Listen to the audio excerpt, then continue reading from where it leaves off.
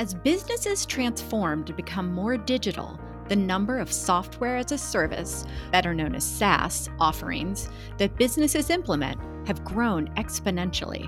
SaaS applications can help businesses find new revenue streams, work more efficiently, and more. However, more applications can also mean more exposure to privacy and security risks. Today, we will discuss some of the risks inherent in engaging SaaS providers and some of the ways businesses can mitigate or manage these risks. I'm Amy Kottman, and you're listening to Baker Hosts.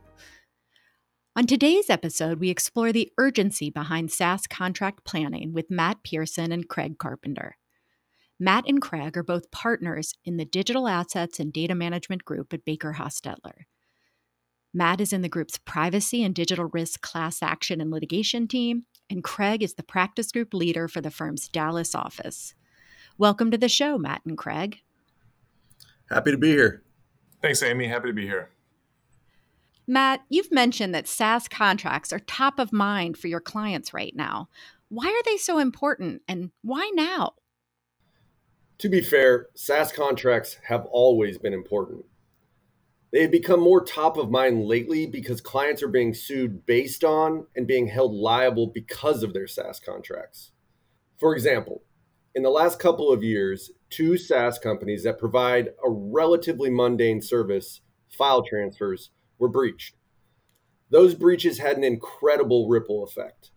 The SaaS companies who were breached held the data of their own customers, but they also held the data of their customers' customers. They held the data of their customers' customers' customers, and so on.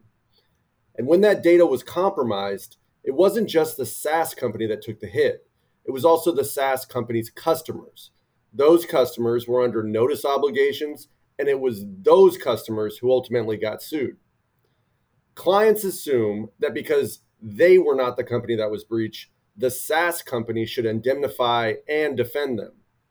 Unfortunately, that is rarely the case.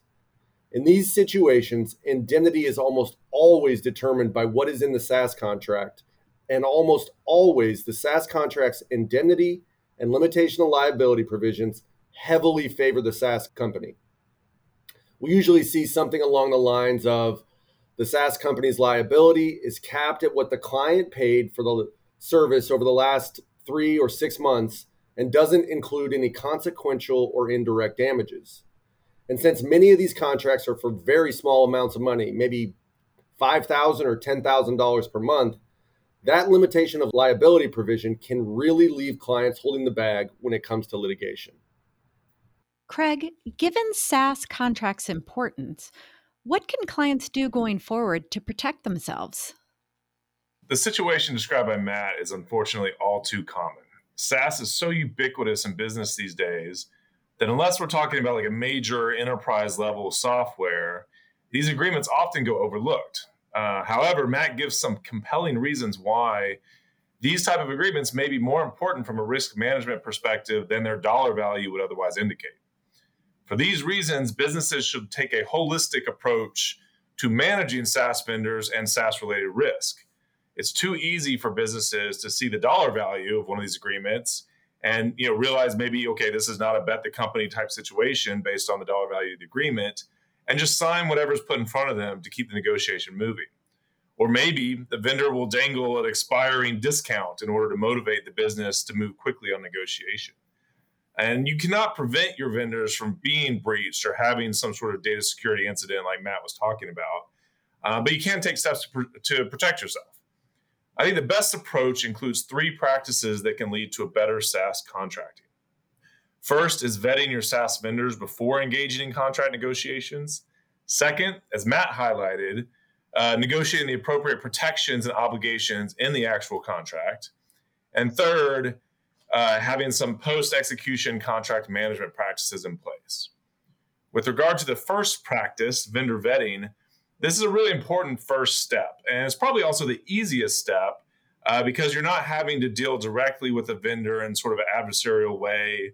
You may not be in a time crunch yet to get something signed up. So you want to make sure that the team looking to onboard a new SaaS solution or SaaS vendor, whether that's legal, IT, procurement, or one of the business divisions, They need to fully understand who the vendor is, including understanding affiliates and parent companies and all the related entities. They need to understand where that vendor is located and where these services will be provided. And that's important from a privacy perspective, whether it's local or offshoring. And also, have they had any public privacy or information security incidents in the past? These three questions are critical to understanding and quantifying the risks that Matt mentioned at the onset, especially these risks as it relates to privacy and security issues. If you don't have this information before negotiating a contract, your team should either find it or ask. It's often easier to get information out of a vendor when they think they're about to sign up a new client versus after the deal is already done. Second, you're going to want to have your attorney review all the applicable terms for the agreement. And I say terms instead of contract here purposefully because these days, SaaS contracts typically have multiple documents and agreements that may be spread out over several different links or attached to other versions of the agreement. And some of the really expensive issues and risks that Matt discussed will often be found in some of these ancillary agreements. So it might not be in the main agreement. And it may seem like overkill at times to do a full legal review of some of these smaller SaaS deals, like Matt talked about the $10,000 a month deal. But typically a good SaaS attorney knows where to focus and where to spend their time on the big ticket items like indemnification, limitation of liability, and the data privacy and security controls. A good SaaS attorney will also understand how these provisions work together and how negotiating one of these provisions, like indemnification, might impact the others, like limitations of liability and privacy controls, or might impact ultimately future litigation, like Matt alluded to. Finally, a good vendor management program doesn't end when you sign on the dotted line. You want to make sure that you're aware of your audit rights and notice obligations. In today's privacy and security environment, it is more critical than ever to make sure you have audit rights, but not only that, but also to exercise them when necessary. For example, California's privacy law requires that businesses not only obligate their service providers to provide audit rights, but also that the businesses take reasonable steps to ensure compliance by exercising these rights to audit as needed. Thanks, Craig. Matt, assuming a client does proactively work to negotiate their SaaS contracts, how does that change the posture of litigation if and when a client is sued? It can change it drastically. There are some obvious benefits, many of which Craig just mentioned. If a client has negotiated a favorable indemnification and limitation of liability provision, the client may be able to avoid having to pay for the breach investigation, the response, including notification, and the inevitable litigation that follows. But there are also some that are a little less obvious. For example, even if a client couldn't negotiate the most favorable indemnity or limitation of liability provision, just the act of negotiating them on the front end can provide some benefits. Boilerplate contractual provisions often leave clients wondering who pays for what, when, and how. Paying attention to negotiating a SaaS contract on the front end can make answering these questions much easier if and when they ever come into play. It also changes the optics of the litigation.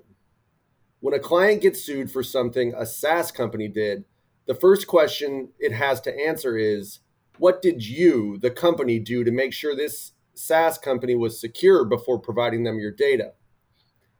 Craig can build into these contracts certain reporting requirements and audit requirements that, at the very least, show that the client was taking seriously and actively monitoring the companies to which it was sharing its data, which can be very helpful in defending negligence claims.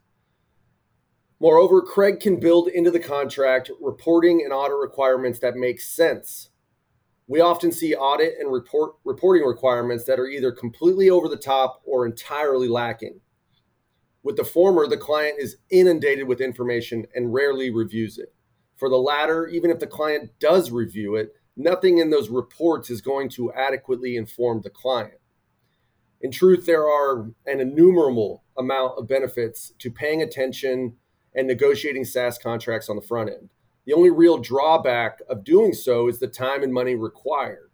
But our firm has been able to develop for clients procedures that limit the cost of SaaS negotiations while protecting the client should litigation ever result. Thanks, Matt.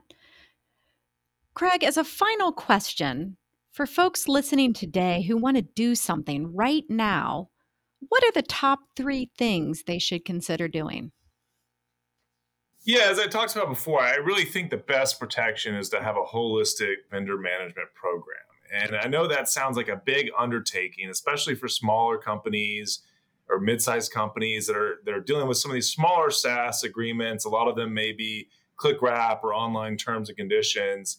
But I really think you can right-size a vendor management program to suit your needs. Not every business will need a full suite of vendor management tools or a formal documented written program, although we would always recommend that.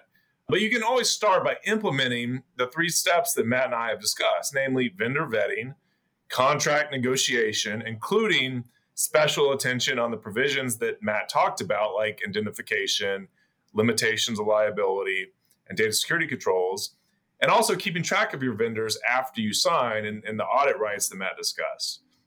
And so doing those 3 things combined with making sure that you have trial counsel, someone like Matt that understands SaaS and SaaS agreements, that's teed up for when there's a problem and you need to understand your rights and obligations. You want to make sure your trial counsel is aware of the positions that you typically take in SaaS agreements with respect to some of these critical provisions like indemnification. Besides that, I think the best thing that businesses can do is really take time to do a little bit of what we're doing here today and educate relevant stakeholders as to why today's consumer privacy environment, SaaS agreements may have risks that are really disproportionate to their dollar value. And that's why we may need to spend a little extra time and legal muscle understanding these, negotiating these, and making sure that we're comfortable with our positions. Matt and Craig, thanks so much for joining us today. Thank you very much. Thanks, Amy. If you have any questions for Matt or Craig, their contact information is in the show notes. As always, thanks for listening to Baker Hosts. Comments heard on Baker Hosts are for informational purposes and should not be construed as legal advice regarding any specific facts or circumstances. Listeners should not act upon the information provided on Baker Hosts without first consulting with a lawyer directly.